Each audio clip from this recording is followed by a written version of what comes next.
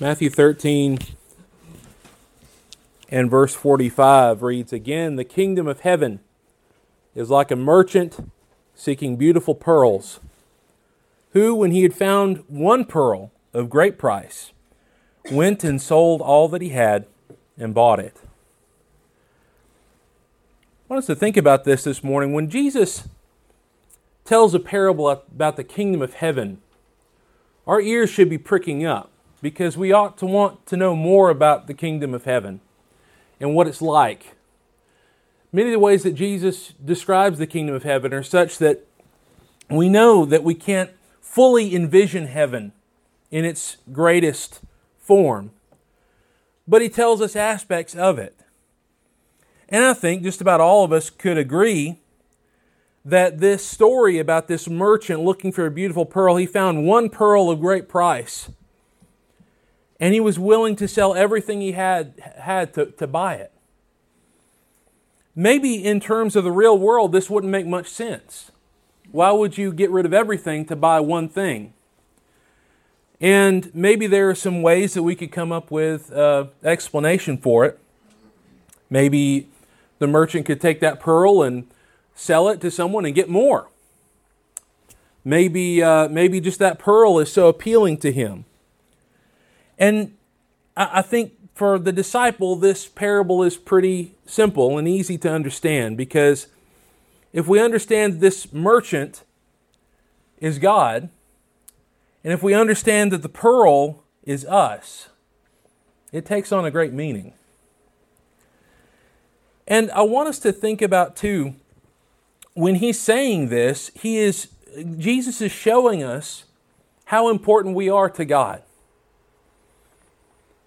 And there's a great contrast and what we might think of as a contradiction there. Because there are other passages we can look at and see where God is encouraging us to be like the Son in that He wants us to make ourselves nothing. There's the song that we sing, "At the cross where I first saw the light." And there's a lyric in there in the old version. "How could He lift that sacred head for such a worm as I?" Hymns for Worship says "such a one as I," which I think is a better thought there.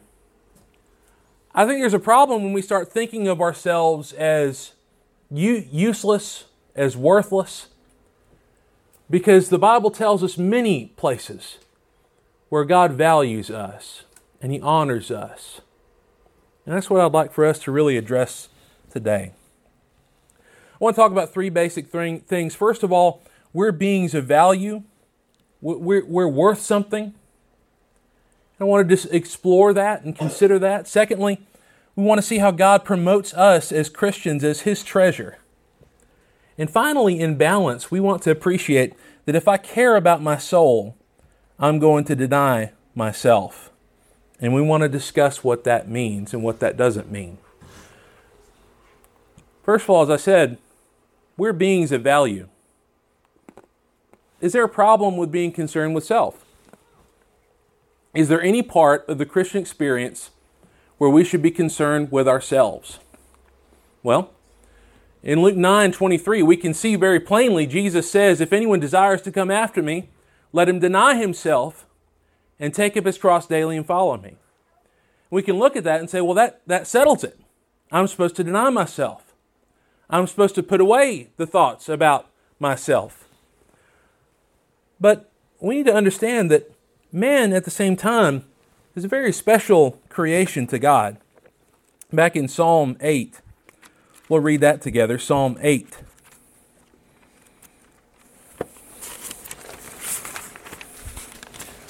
Psalm 8.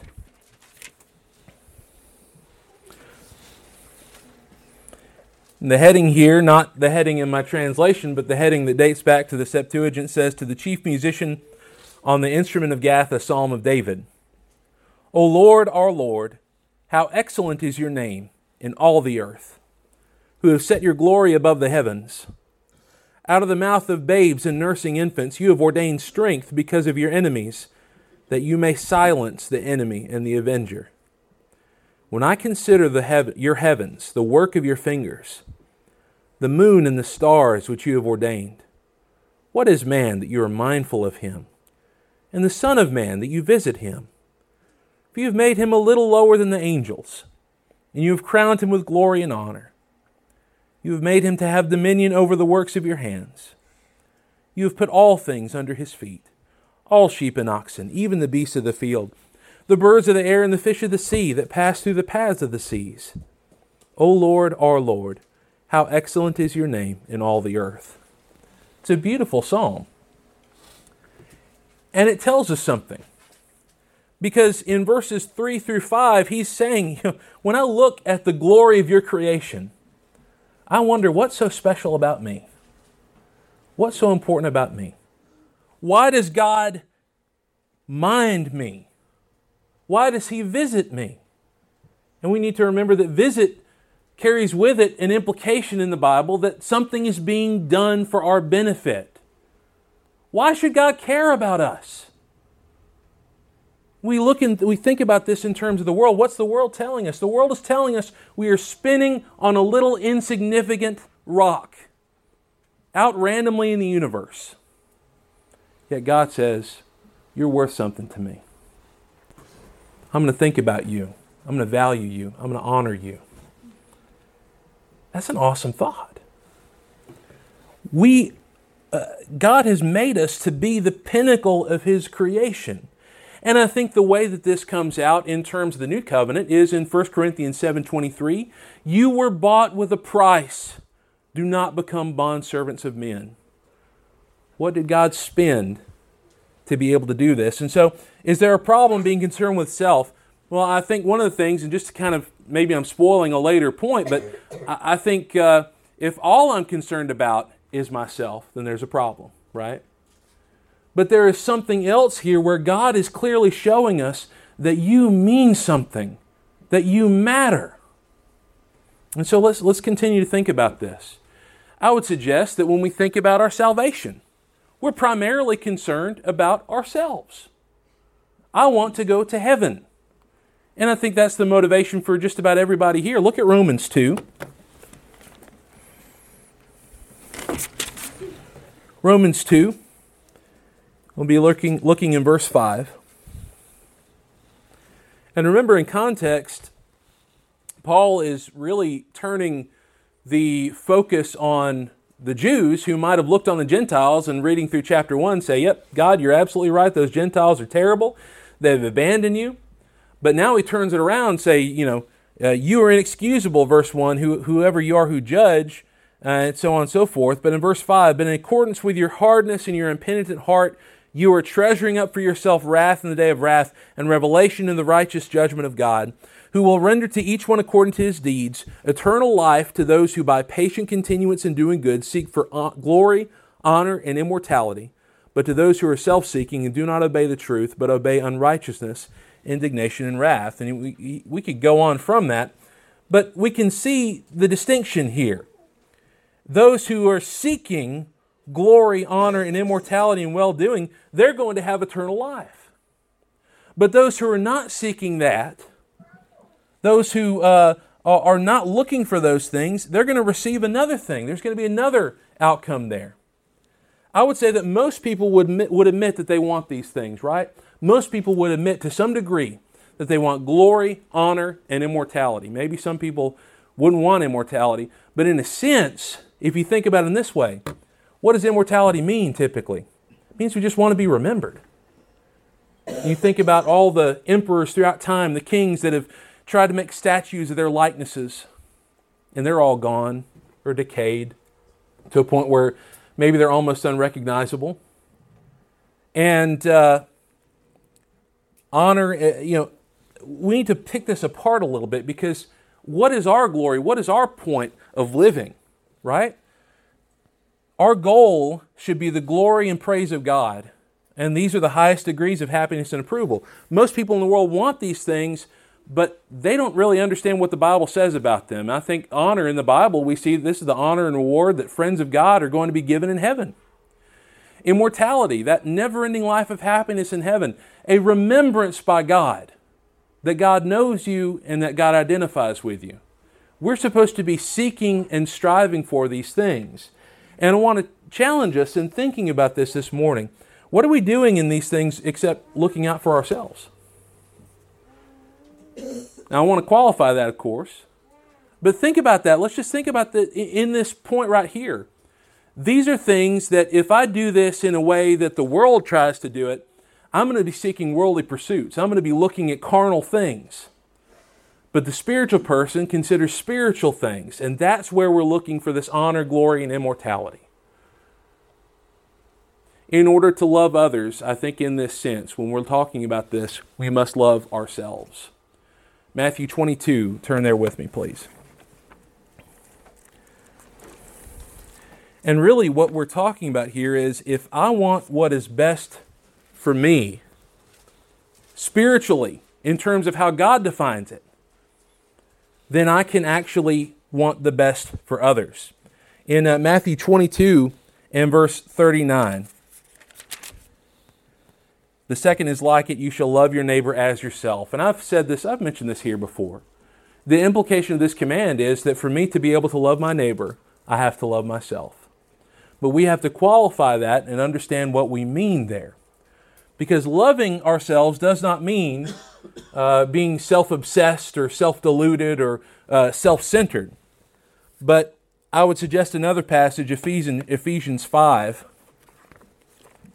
Ephesians 5.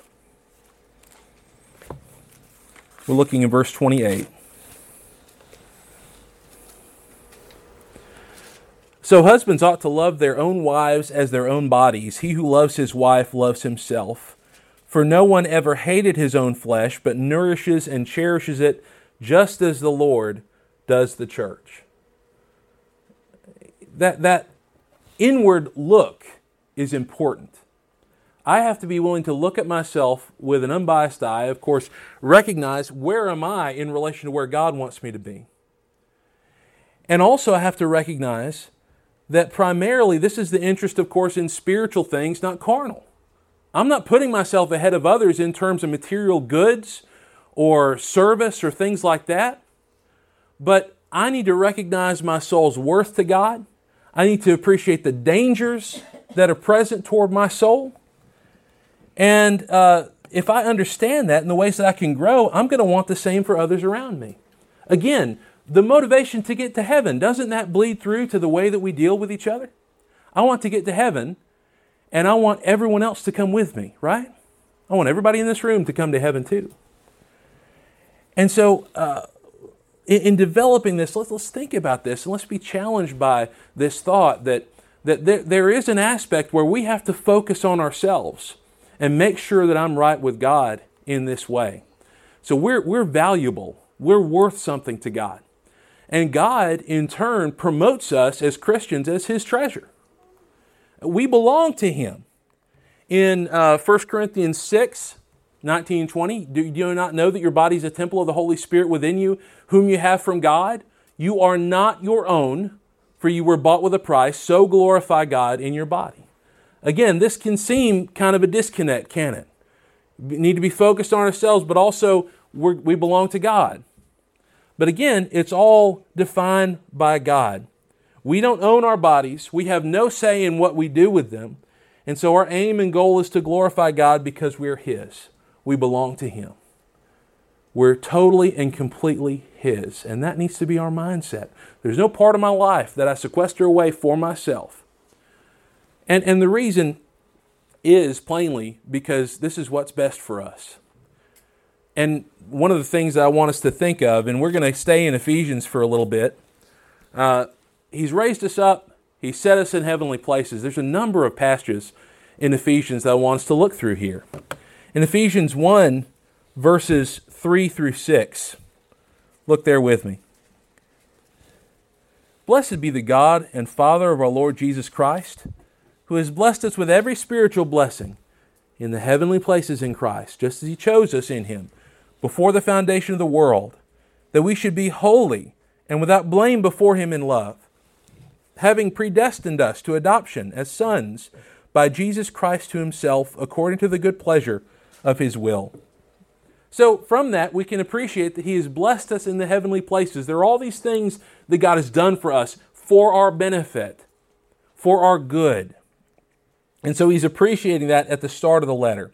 Later on in verse 19 of the same chapter, and what is the exceeding greatness of His power toward us who believe, according to the working of His mighty power, which He worked in Christ, when He raised Him from the dead, and seated Him at His right hand in the heavenly places, far above all principality, and power, and might, and dominion, and every name that is named, not only in this age, but also that in which to come. Let's remember and keep in mind as we're going through these passages, God's blessed us in the heavenly places. He has set Christ in the heavenly places. And what has He set Him above? All power, all principality, everything, everywhere. That's what He's done for Christ. Now look in chapter 2 and verse 4. But God, who is rich in mercy, because of His great love with which He loved us, even when we were dead in trespasses, made us alive together with Christ. By grace you have been saved, and raised us up together, and made us sit together in the heavenly places in Christ Jesus.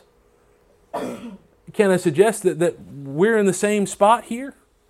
He's raised us up into the same places in Christ. And so where Christ is, there's that same vantage point where we're looking over all of creation, all power, all dominion. And then in chapter 3 and verse 8, think about this. To me, who am less than the least of all the saints, this grace was given, that I should preach among the Gentiles the unsearchable riches of Christ, and to make all see what is the fellowship of the mystery, which from the beginning of the ages has been hidden in God, who created all things through Jesus Christ, to the intent that now the manifold wisdom of God might be made known by the church to the principalities and powers in the heavenly places. There's that heavenly places, that spiritual realms, some translations might say. We're talking about spiritual places, heavenly places. And I would suggest that these principalities and powers in the heavenly places are impacted by our actions. There's something about what God has intended where the decisions that we make here impact in these great heavenly places where these principalities and powers are. I don't know all the details of that, but it's fascinating, isn't it? That what we do and say here, the decisions we make here have spiritual consequences. We'll revisit that in just a little bit. Look at chapter 6 and verse 12. Before Paul goes into the whole armor of God, in chapter 6 and verse 12, we're just linking these concepts together. For we do not wrestle against flesh and blood, but against principalities, against powers, against the rulers of the darkness of this age, against spiritual hosts of wickedness in the heavenly places. So that, I think, really ties it up and helps us understand sort of the conflict we have ahead of us here, and the conflict that God is battling for us. And together with Him, we are wrestling against these spiritual hosts of wickedness in the heavenly places. What does that say about what's going on back in chapter 3? We see that these principalities and powers, the whole point of us being in the kingdom is to make it known to those principalities and powers that greatness, that great wisdom of God, that great mystery that's unfolded and revealed now. So this is the whole point of our existence, really. We're supposed to be existing in these heavenly places. There's so much in there about that. And so because of that, I think when we consider what God has done for us and how He treasures us, that's how much He treasures us. He puts us in a place where we are on display for all creation to see His manifold wisdom. Again, what's so special about us that He would do that? Christians are His possession, and He'll bless us forever. 1 Peter 3, turn there please. 1 Peter 3, we'll be looking at 3 through 5.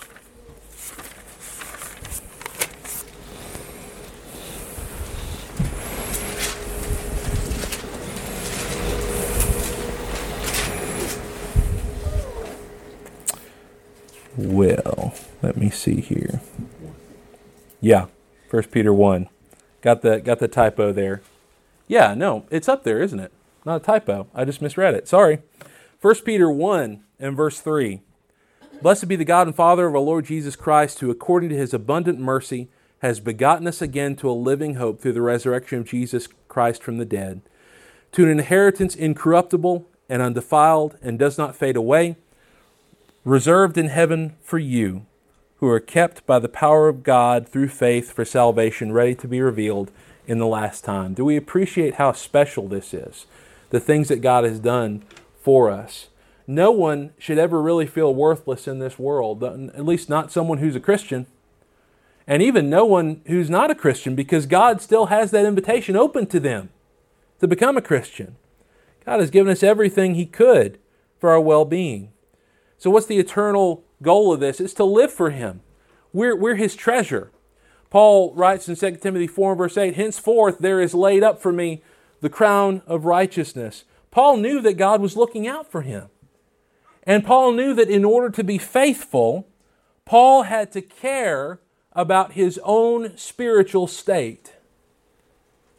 Revelation 22 in verse 14, blessed are those who wash their robes, so that they may have the right to the tree of life, and they may enter the city by the gates. How many Christians claim Christ, but do not care about how clean their robes are? Don't care about their spiritual state.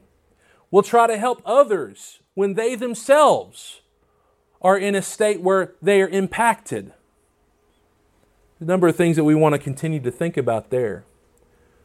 But I think the key to all this is to first of all understand that God treasures us, God values us. We're important, but not in the way the world acts, right? And the balance to this, of course, is that if I care about my soul, I'm going to deny myself. Again, this is what's best for us. This is what's best for us. Self-denial is the anathema of the world. It's completely against everything that the world stands for. And yet, of course, going back to Luke 9, we're supposed to deny ourselves. And what does that really, truly look like? Philippians 2, please.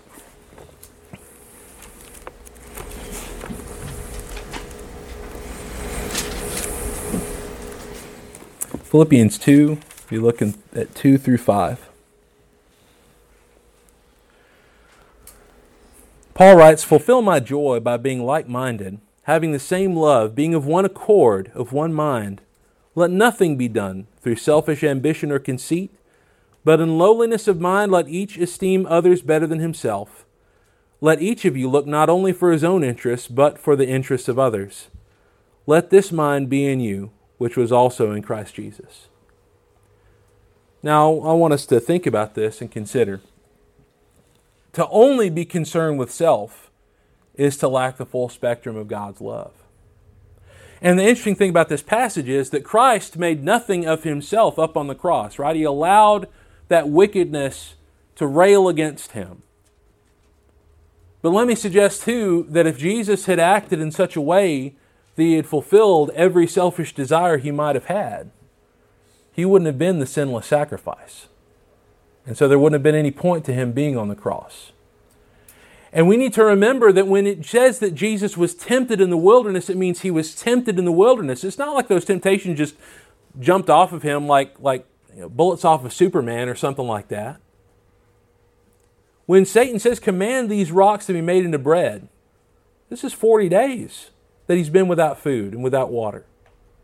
So, can we appreciate that Jesus was to some degree concerned about His spiritual well-being? He was concerned about His own state of things. That's why He departed and went away from the crowd from time to time. He departed to be with His Father because He knew that's what was best for Him, and He knew that's what was best for the whole situation. Back in Mark 12, we don't have the time to go into this, but if you remember the woman who tossed in the 2 mites into the treasury. And I've been told that the treasury was something that would have made a whole lot of noise for someone who had a lot of coins to put in. And maybe not too many people noticed that woman's 2 mites going into the treasury, but Jesus noticed it. And Jesus took note of it, and He use that as a teaching tool to teach others, to show others that just because people don't notice these things doesn't mean that they're pointless or there's nothing going on. We need to be willing to deny ourselves so that we have the fullest extent of God's love in our lives. Our deeds on earth, as I said, have spiritual consequences. I want to just briefly move through some passages here for us to think about. If I live like the world, I need to realize the consequences to my soul. That there are very real spiritual consequences to the decisions that I make. We've already talked about that in Ephesians 3. But let me suggest that these passages really share that. In James 2, 15 through 16, 1 John 3, 17, these passages really talk about if we fail to help each other out, then there's a problem there, right? When we have the means and the ability to help each other out, and I don't do that, I choose not to do that, it damages my soul. It hurts my soul. It puts me in a damaged state. In James 5 verse 16, if we fail to pray for each other, we become damaged. Galatians 6:1, I want us to take a brief look at that as well, because that's so important in terms of the conversation that we're having with this as well. Galatians 6 and verse 1. Brethren, if a man is overtaken in any trespass, you who are spiritual, restore such a one in the spirit of gentleness, considering yourself, lest you also be tempted. Can we see how there is a matter of self-interest there, where we're looking out for ourselves to some degree? And maybe when someone is off the rails and going against the Lord, maybe we need to be willing to recognize, maybe someone who has just recently come out of sin, maybe they're not the best person to send to help encourage that person.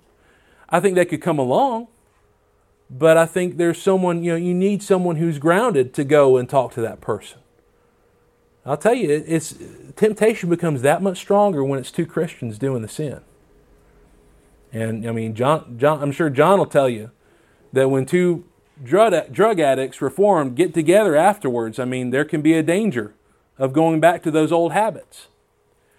And so there must be an aspect where we appreciate, there's another thing too that we need to think about too. If I'm cursing and swearing, if I'm watching filthy movies, if I'm listening to filthy music, in any other way participating, excusing, or ignoring sin, there's a number of passages we could look at here. I didn't list any here. But we're going to damage our soul by such things, and we need to be careful there too. 1 John 3 and verse 16, if we fail to sacrifice for each other, we become damaged. This is all just basically for us to understand that there are consequences to our sin for ourselves. And we need to appreciate that. Now, my sin affects others as well, and I need to remember that. I need to remember there are consequences toward others with my sin. But I also need to know that this is damaging me. And the reality is that you can think that you're doing what you want, that you're embracing your desires and you're fulfilling everything you ever wanted to do. And sometimes Christians that fall away, they feel like they can do that. But the reality is they're causing themselves so much hurt. And just back in Romans 2, another part of that passage that talks about that is you're treasuring up for yourself wrath in the day of wrath. That's what sinners are doing. All you're doing when you sin is you're just storing up regret for later on. And you can have those sins forgiven, but let me tell you, the guilt still stands. And most of us know about that, don't we? The guilt can still be there. And we still wrestle with that. And so let me suggest as we close our thoughts that we have to be last in our mindset to be first in God's glory. Back in Matthew 16. Matthew 16 and verse 24. Similar statement as in Luke 9. Matthew 16, 24. Then Jesus said to his disciples, "If anyone desires to come after me, let him deny himself and take up his cross and follow me. For whoever desires to save his life will lose it, but whoever loses his life for my sake will find it.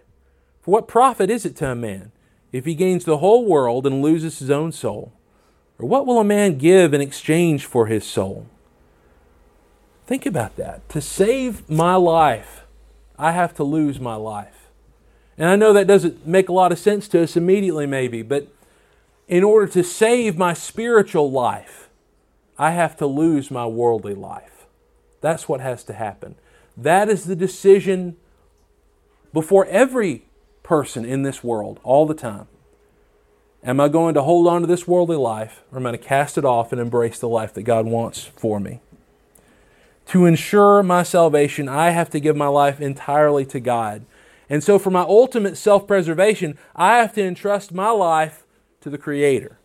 Look in Galatians 2. Galatians 2, please.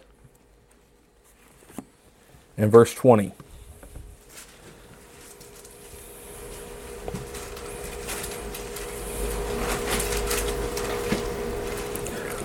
Paul writes, I have been crucified with Christ. It is no longer I who live, but Christ lives in me. And the life which I now live in the flesh, I live by faith, in the Son of God, who loved me and gave himself for me. Again, I would stress that this is the best kind of self-worth. Because if I empty myself and let God fill me up, that gives me purpose, that gives me focus, that gives me a path, that I know I'm worth something to Him, and even if the world tells me that I'm worthless, I don't have to listen to it. Because my God has shown me every way He can that He loves me, that He treasures me, He has a place of value for me, and He gave everything He could to secure that. How dare we cast that aside? Romans 12. Romans 12 and verse 1.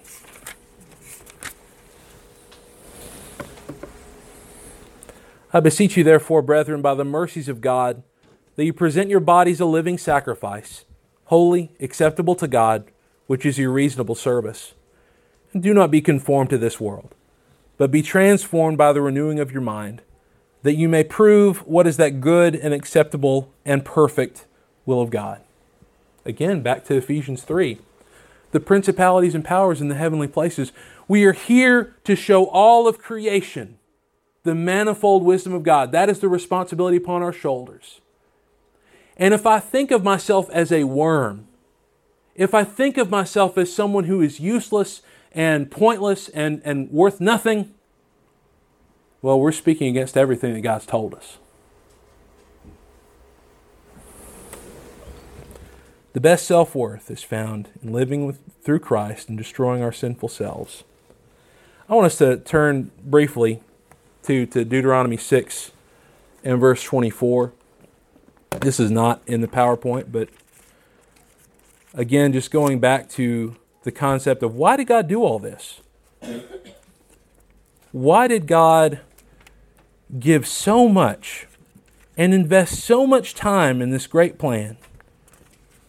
I think it's the same motivation He tells the children of Israel. Deuteronomy 6 and verse 24. And the Lord commanded us to observe all these statutes, to fear the Lord our God, for our good always, that He might preserve us alive as it is this day. You could say, yeah, that's part of the Old Covenant, but I think that truism is still clear in the New Testament. That God did all this, He sacrificed all this so that we can be His eternally. And so the question comes to this: where are you in all of this? What does your life look like? Is it a changed life? We encourage you to think about that. If you need to respond to the gospel call, please come while we stand and sing.